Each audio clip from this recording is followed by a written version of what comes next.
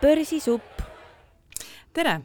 Kuulad Õhtulehe majandusteemalist podcasti Börsisupp. Tänases saates on külas pankrotihaldur Martin Krupp. Mina olen saatejuht Helen Serka-Sanchez. Tere, Martin! Tervist! No millisel juhul tekib inimesel kokkupuude pankrotihalduriga? Või keeruline sõna? Võimalused on siis nagu eelkõige, ma lööks 3. Tavapäraselt puututakse kokku pankrotihalduriga, kui tööandja läheb pankrotti ja töötajatele jäetakse mingisugused töötasud, puhkusetasud või siis vallandamise kompensatsioonid maksmata. Siis peab inimene kui võlausaldaja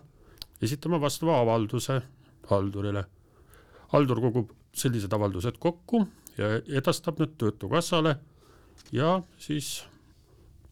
inimene kui võlausaldaja saab töötukassast teatavas ulatuses oma nõude rahuldatud. See osa, mis siis rahuldamata jääb, selles osas on ta kui tavapärane võlausaldaja pankrotimenetluses ja ootab siis samamoodi kui teised võlausaldajad, kui pankrotivara müüakse ja selle vara müügi arvelt saadud raha arvelt siis rahuldatakse tema nõue. See on nagu esimene niisugune nagu tavapärane, kus võiks nagu kokku puutuda pankrotihalduriga. Loomulikult, kui keegi on andnud välja laenusid sõpradele ja sõbrad on näiteks läinud pankrotti, siis samamoodi on inimene pankrotimenetluses kui võlausaldaja. Nüüd on võimalik loomulikult, et elu on teinud teatavad keerkäigud, inimene on siis ise võtnud üle oma võimete ja tagasimaksmise võimaluse ta või siis arvanud, et tal on ikkagi võimalus seda raha tagasi maksta, on võtnud siis kas kiirlaenusid, muid laenusid, käendanud oma ettevõtlust ja on sattunud makseraskustesse. Tavapäraselt on nagu makseraskustes inimene on see, et talt juba nõuavad võlgu võlausaldajad, teinekord inkassofirmad, siis juba kui on kohtust läbi käid need nõuded, siis tulevad kohtutäiturid mängu, kes siis hakkavad tavapäraselt arestima inimeste pangakontosid, nende vara ja kuna see olukord ei ole nagu inimese jaoks mugav ja ta näeb, et ta ei tule sellest võlausaldajate keerisest välja, siis ta tihtipeale kas siis oma tarkuses või siis võlanõustaja soovitusel esitab avalduse, füüsilise isiku maksejõuetuse avalduse. Nüüd uue füüsilise isiku maksejõuetuse seaduse kohaselt on siis tekivad tal erinevad alternatiivid, et kas on võimalik, kui tal on ajutised makseraskused ja tema varad ületavad kohustusi, on võimalik võlgade ümberkujundamine, nende ajatamine, vähendamine või siis on klassikaline pankrot.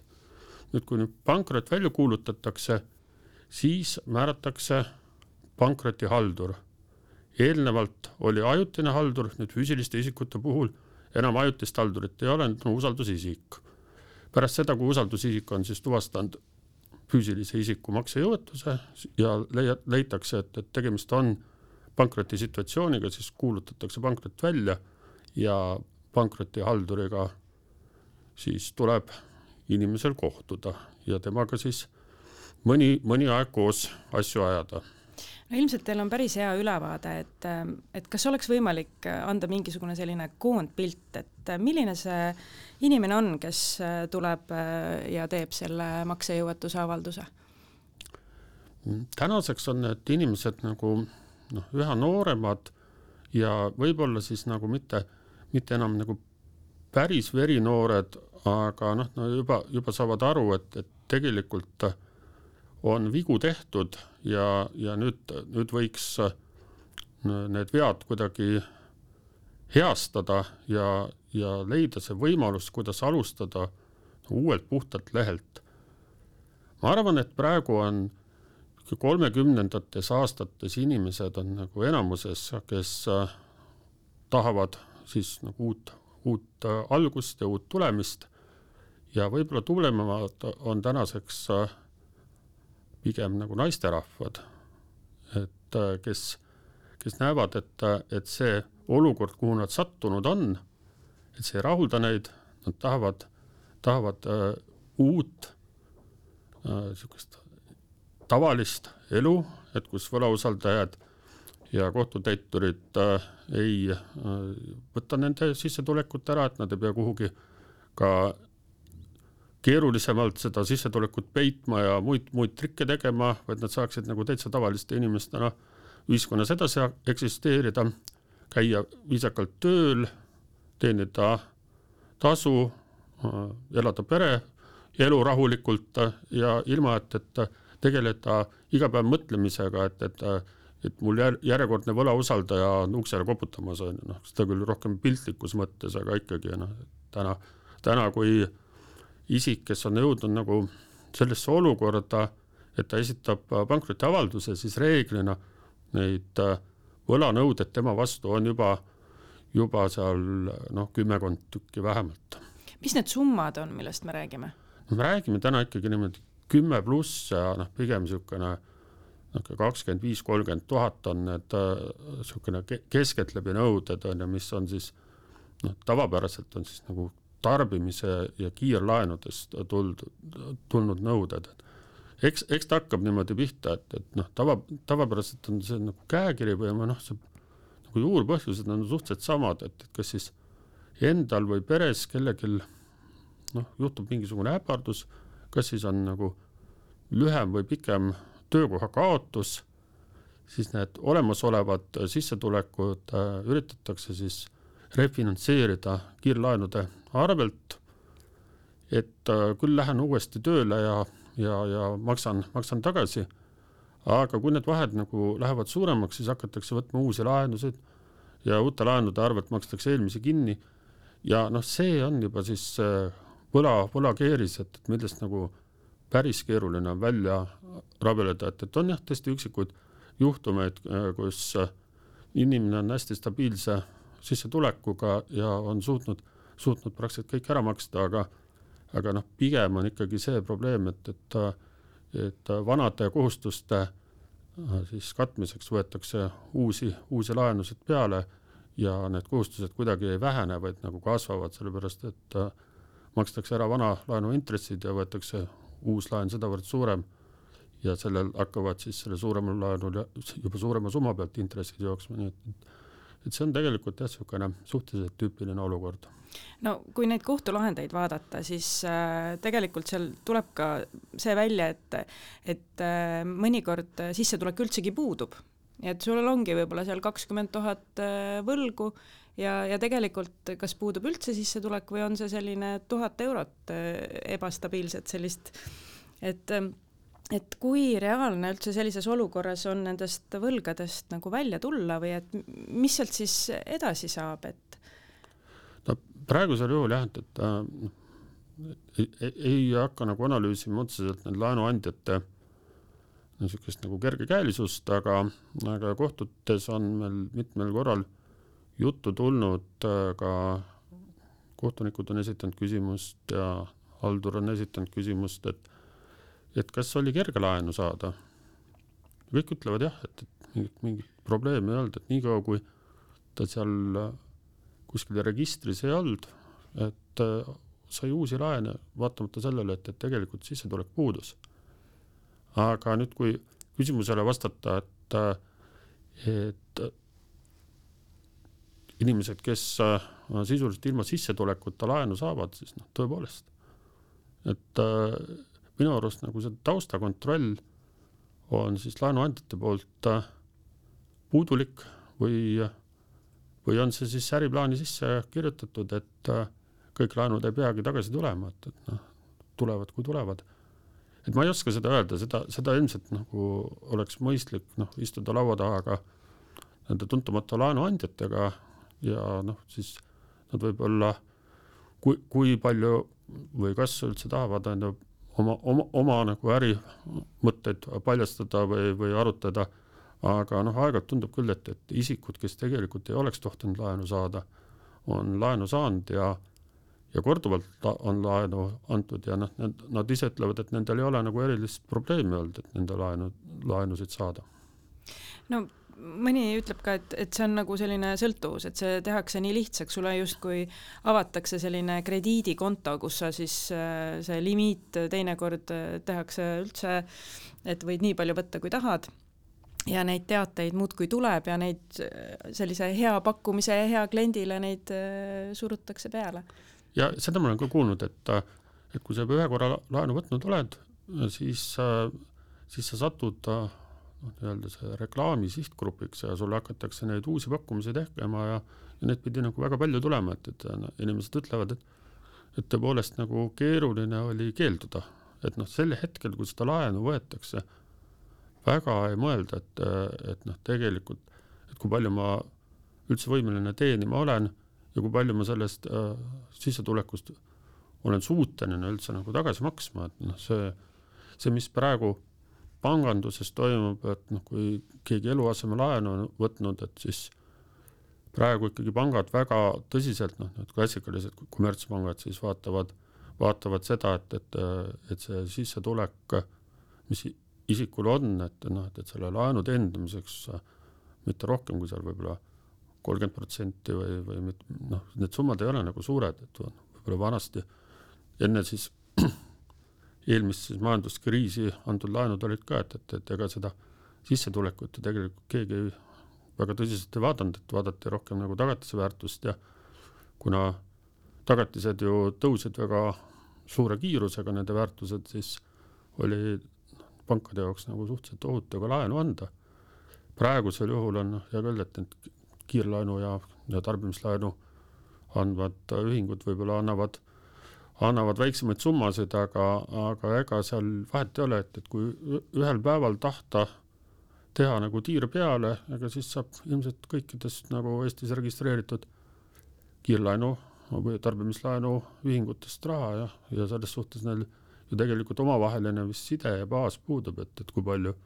isikul üldse see laenukoormus on. Et kui niisugune register oleks olemas, siis ilmselgelt tekiks nagu küsimus, et kui sissetulek on näiteks 1000 eurot kuus ja juba on kohustusi seal võib-olla 5000 või 10 000 euro eest peale, et kas nagu uut 1000 või 3000 eurot nagu saab anda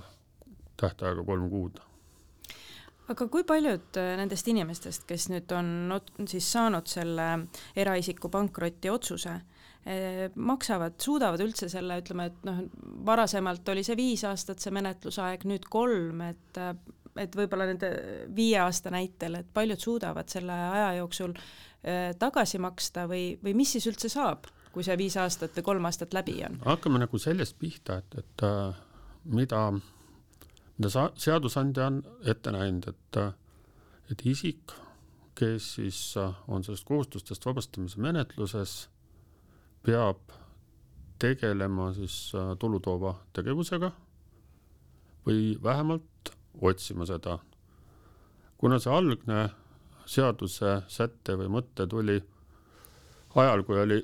eelmine kriis ja tööpuudus oli kõrge, siis millegipärast on jäänud nagu paljudele võlgnikele arusaam, et ma ei peagi nagu see aeg midagi tegema, et ma just nagu otsin endale tulutoovat tegevust, siis täna see nagu ei päde, sellepärast, et meil on olemas organisatsioon nimega Töötukassa, kes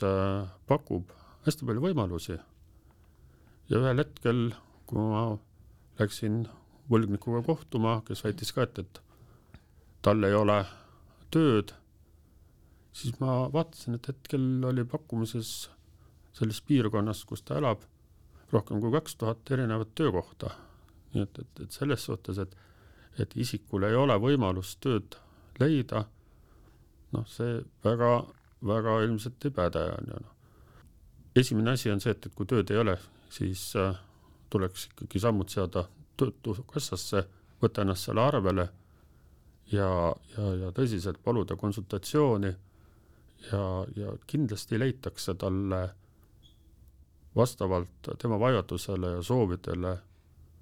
kui siis mitte alati, aga ikka väga tihti leitakse need variandid, et kus see sissetulek hakkaks tulema. Aga selles mõttes, et tegelikult peab ju, kellel on see eraisiku pankrot, ta peab ise ka enda siis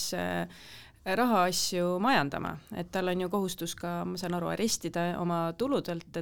et teie nagu praktikas, palju teil on nagu neid, kes tõesti kogu hingest ikkagi püüavad seda olukorda lahendada ja palju on neid, kes ikkagi, kuigi nad on ju teinud selle otsuse, et nad tahavad selle menetluse läbi teha, ikkagi löövad käega? Tegelikult praegusel juhul on niimoodi, et võlgnikule jääb siis mitte arestitav sissetuleku osa. See nüüd sõltub sellest, kui palju ta teenib, pluss sellest, et kui palju tal ülepeetavaid on. Et ma ei hakka nagu siin, see arestimise skeem tuleb täitemenetlusseadustikust, ma ei hakka seda võib-olla siin väga lahkama, aga kindlasti on netis ja siis pankrotihaldurite kohtutäiturite koja leheküljel vastavad kalkulaatorid, et kus need oma sissetulek sisse lüüa ja siis arvutab kiiresti välja, et kui palju jääb isikule ja kui palju läheb võlausaldajatele. Nüüd selle arestimise tegelikult teeb pankrotimenetluse jooksul ära haldur ja siis võlgnikule jääb üle siis see osa, mis talle vabastatakse. Selle piires mingi piiranguid ei ole, ta saab seda raha kasutada ja mõned võlgnikud on siis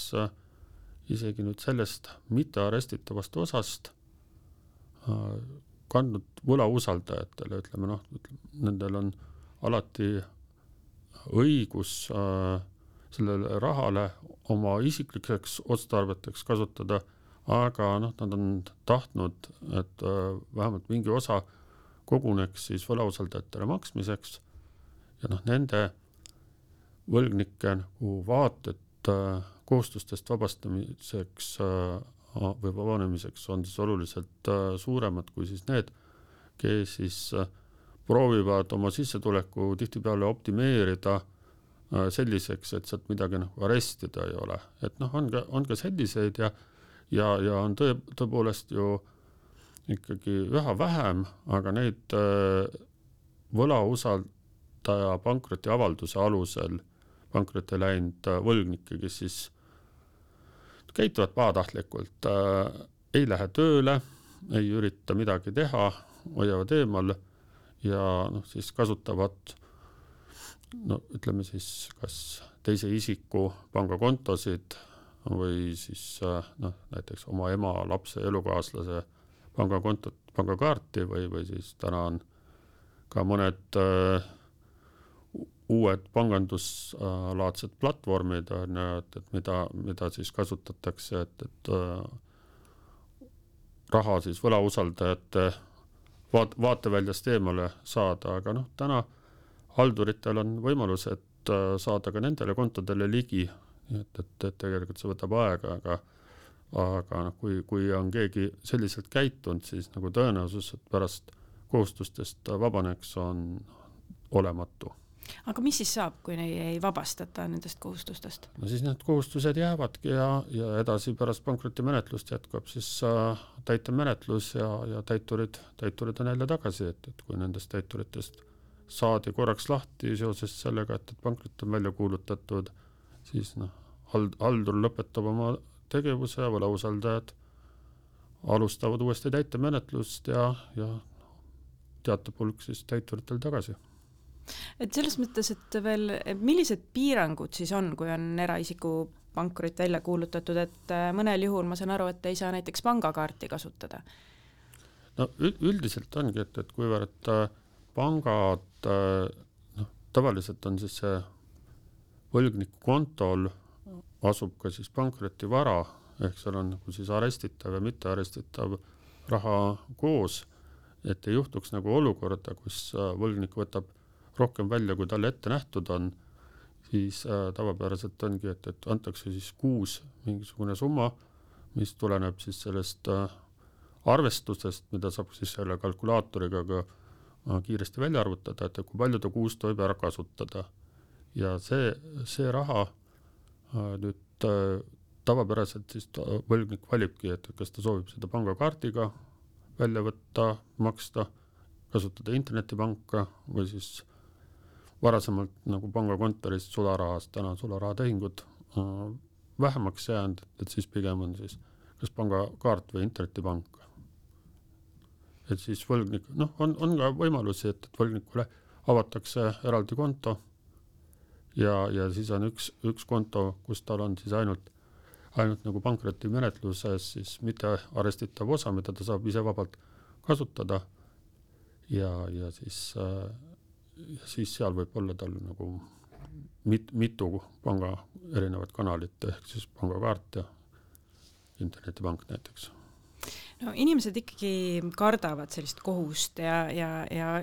võib-olla ka oma nende võlgadele otsa vaatamist, aga et millisel juhul see eraisiku pankrot ikkagi on selline ainuõige lahendus? Et kas pigem varem kui hilja või kuidas sellesse peaks nagu suhtuma? No täna on ikkagi, kui need võlad, mis võlgnikul on, ei ole nagu tõesti 10 või rohkem aasta tagused, kus on võimalik täna esitada juba aegumisvastuväited, vaid on tekkinud siin nagu mõne aasta ruumis või ajal, siis pigem oleks ju mõistlik nagu nendest ruttu vabaneda või osaliselt nendest vabaneda ja siis selleks ongi, kui nüüd varaline situatsioon ei luba võlgade ümberkujundamismenetlust, siis oleks ikkagi mõistlik see pankrotimenetlus läbi teha. Aeg hakkab jooksma pankroti välja kuulutades ja 3 aastat läheb tegelikult ju päris kiiresti.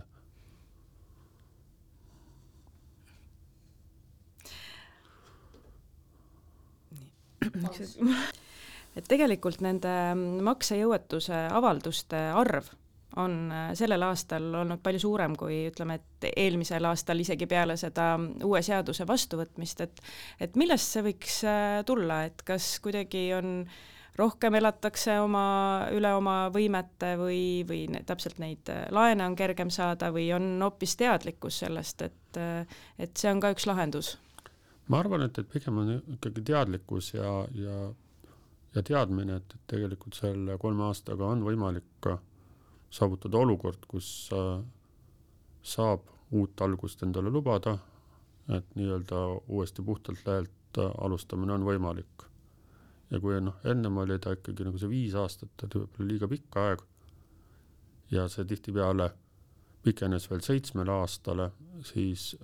ja veel varasemalt oli veel pikk pankrotimenetlus ees, mis võis ka kesta mingitel juhtudel aastaid, kus näiteks võlausaldajad vaidlesid võib-olla seal nõude tunnustamise üle või toimus seal mingi tagasivõitmise menetlus, siis võlgnik, kes oli nii-öelda ennast väikseks optimeerinud ja ei soovinudki võlausaldajatele midagi tasuda, ta oli sellest ühiskonnast juba nagu nii pikalt väljas, ta oli selle eluga harjunud ja teda nagu tegelikult ei huvitanud see, et kas midagi nagu muutub või ei muutu. Aga nüüd on ikkagi see präänikad on võlgnikele antud, et 3 aastat ja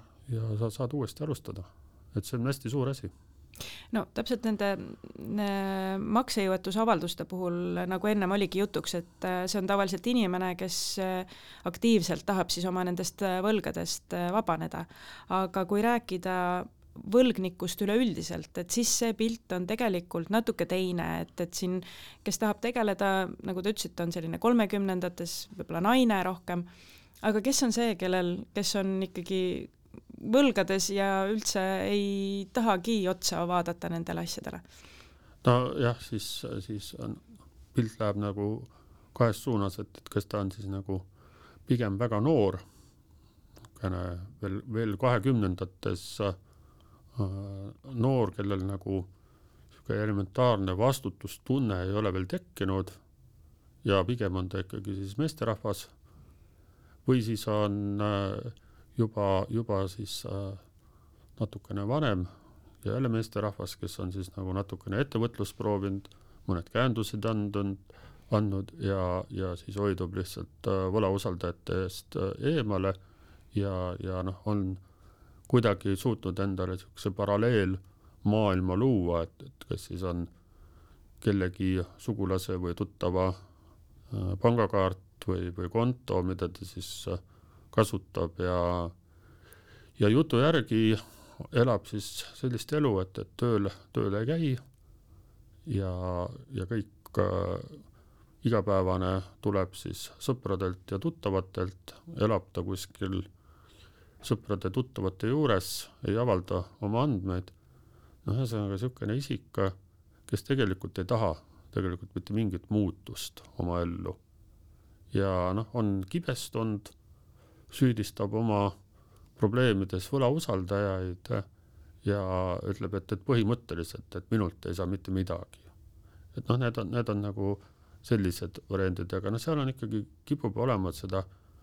ettevõtlust ja niisugust nagu äritüli ka sees natukene, vähemalt mingitel viisidel.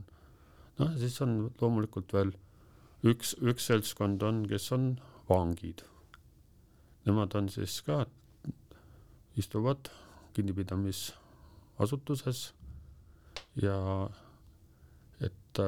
lootus, et kui kunagi vabanevad, oleks ka võlgadest vabad, siis nad esitavad tihtipeale vanglas juba oma pankroti väljakuulutamiseks maksejõutusavalduse. Aga nende puhul on see, et teatavasti siis isik ei vabane ei siis pankrotimenetluses ega siis selles kohustuste vabastamise menetluses elatise nõuetest ja tahtlikult tekitatud kahju nõuetest, et need jäävad ja nüüd isikud, kes seal vanglas istuvad, tihtipeale nende nõuded ainult sellised on, et seal on võib-olla mõni kiirlaen ka vahel, millest neil õnnestub võib-olla vabaneda, aga reeglina on siis mingites erinevates süütegudes välja mõistetud siis kahjunõuded ja need nõuded jäävad neil ikkagi alles, et nendest siis ei vabaneta. Aga mis sellistest inimestest saab, et kas nad jäävadki nagu ühiskonnas siis kõrvale või on ka mingisuguseid lahendusi nende jaoks, et kuidas jälle olla töövõimeline ja osa ühiskonnast? Ega siis ongi, et kui see täitemenetlus mingil hetkel uuesti algab nende suhtes nõuete osas, mida siis mis ei kuulu siis nagu kustutamisele pärast siis kohustust vabastamise menetluse lõppu, siis ega nendel ei olegi muud varianti, kui nad peavad siis ootama ära, kui see aegumine peale tuleb ja ega teist võimalust nendel ei olegi. No kohtulahenditest on näha ka see, et teinekord see algne võlasumma läheb väiksemaks. Et millisel juhul see juhtub? Esiteks võlgnikud teinekord ei tea üldse, kui palju nad võlgu on. Et nad esitavad nõuded ja võib-olla on nende võlausaldajatega suhtlemises olnud ka, et on mingisugused andmed, mida nii-öelda ei ole siis update'itud ja pärast, kui võlausaldaja esitab nõude juba siis haldurile, haldur kontrollib seda ja sealt on igasugune õhk välja lastud ja kui haldur avastab, et seal on midagi nagu valesti arvestatud või arvutatud, siis halduril on kohustus vastuväide esitada ja haldurid seda teevad. Et see on nagu üks võimalus, miks need nõuded on väiksem. Teine võimalus on see, et teinekord lihtsalt mõni võlausaldaja jätab osa nõudest esitamata ja ei nõua seda, et see võimalus on ka alati olemas. Aga on ka võimalusi, et kui võlausaldaja on esitanud suurema nõude, haldur esitas vastuväite, kohus leiab, et halduri vastuväide oli põhjendatud, siis see nõue võib ju täitsa ära langeda või osaliselt ära langeda. Paljudel võlglastel siiski on ka lähedased, et millisel juhul need võlad jäävad lähedaste kanda? No lähedaste kanda nad jäävad ainult nagu erandlikel juhtudel, ehk siis kui see võlgnik peaks surema, nüüd pärijad võtavad pärandi vastu ilma inventuurita ja siis sellisel juhul nad pärivad koos varaga ka võlad. Ehk tegelikult on see, et kui lähedane juhtub surema, siis ja tal vara napib ja on teada, et ta on mingisuguste imelike tehingutega varem või täiturid on talle kirju saatnud, siis alati tasub see inventuur ära teha, et kohtutäiturid selle inventuuri läbi viib ja siis selgitatakse välja, et kas see päritav vara ületab kohustusi, mis siis pärandajal on või mitte. Ja siis on otsuse koht, et kas siis võtta see pärand vastu või loobuda pärandi vastuvõtmisest. Juhul kui, ja loomulikult on võimalus, et pärijad esitavad, kui näevad, et näiteks, et päritud kinnisvara maksab 5000 eurot ja kohustusi on seal 7000 eurot, siis on nendel endal võimalus esitada pärandvara pankrotihaldur ja nad ei vastuta rohkem millegi eest. Aga nüüd, juhul kui nad ei võta pärandit vastu, loobuvad pärandist, siis seadust tulenevalt ega pärimine peab toimuma ja siis sellisel juhul pärib vara kohalik omavalitsus. Ja kohalik omavalitsus, nendel on kohustus seadust tulenevalt juba pärand vastu võtta inventuuriga. Ja kui sellest inventuurist selgub, et vara on vähem kui kohustusi, siis esitab kohalik omavalitsus pärandvara pankrotihaldur. Millised on teie praktikas sellised markantsemad näited sellest, mis on teie lauale jõudnud, sellised maksejõuetusavalduse puhul võlad? No, võib-olla ikkagi on probleemiks ettevõtlus ja käändamine. Ja siis, kui on isikud, ütleme siis võib-olla mitte kohaseid tehinguid teinud oma äriühingutes, kus nad ise juhatuse liikmed on, siis juhatuse liikmele etteheidetavat siis tehingud pöörduvad lõpuks selle juhatuse liikme enda vastu ja need numbrid võivad ikkagi olla miljonites, need on olnud ka miljonites, et kui ka tavapärane pankrot on, ta jääb sinna vahemikku võib-olla 20-30 000 eurot võlamaht, siis kus on ettevõtlus ka taga ja neid käändusi on kas siis suhteliselt kergekäeliselt jagatud on ja seal võivad ikkagi olla 10 miljonit ka nagu pankrotimenetluses võlausaldajate summad. Võib-olla nüüd lõpetuseks see, et kui mõni inimene nüüd vaatabki, et tema see laenukohustus on liiga suureks läinud ja ise enam hakkama ei saa, siis mis ta peaks kõigepealt tegema? No kõigepealt on ju see, et alati tal on võimalik ju pöörduda võlanõustaja poole. Kohalikus omavalitsuses on kindlasti olemas võlanõustajad, kes kuulavad ära, annavad soovitused. Samuti on siin Eestis ju inimestel, kes on makseraskustes ja kelle sissetulekud on väiksed, on riigi poolt kinni makstud õigusabi, mida saab kasutada, et küsida nõu. Ja kui muud ei ole, siis kindlasti kohalikus omavalitsuses on sotsiaaltöötajad, kes vähemalt oskavad soovitada, et kui on ikkagi mured, tihtipeale pankroti puhul on ka, et seal on üks asi on see majanduslik pool, aga teine on just seal tegelikult sotsiaalkindlustusteemad ka, et võib-olla ei osata isegi küsida abi et siis ma kutsun ikkagi võlgnikke, kui olete hädas, on otsima isikuid, kes need tihtipeale ei ole nagu väga kaugel, et kes oskavad nõu anda, et mida teha. Et see, et kõik kohe tormaksid kohtusse maksejõuetusavaldusi esitama, et seda ma kindlasti üles ei kutsu, et enne tuleks analüüsida, et võib-olla on võimalik ise seisvalt ka hakkama saada, aga kui on nagu endal selge, et oma jõuga sellest välja ei tule, siis kindlasti tasub otsida abi ja kellegiga konsulteerida sellel teemal. Aitäh teile, Martin Krupp, ja aitäh kuulajatele! Tänan!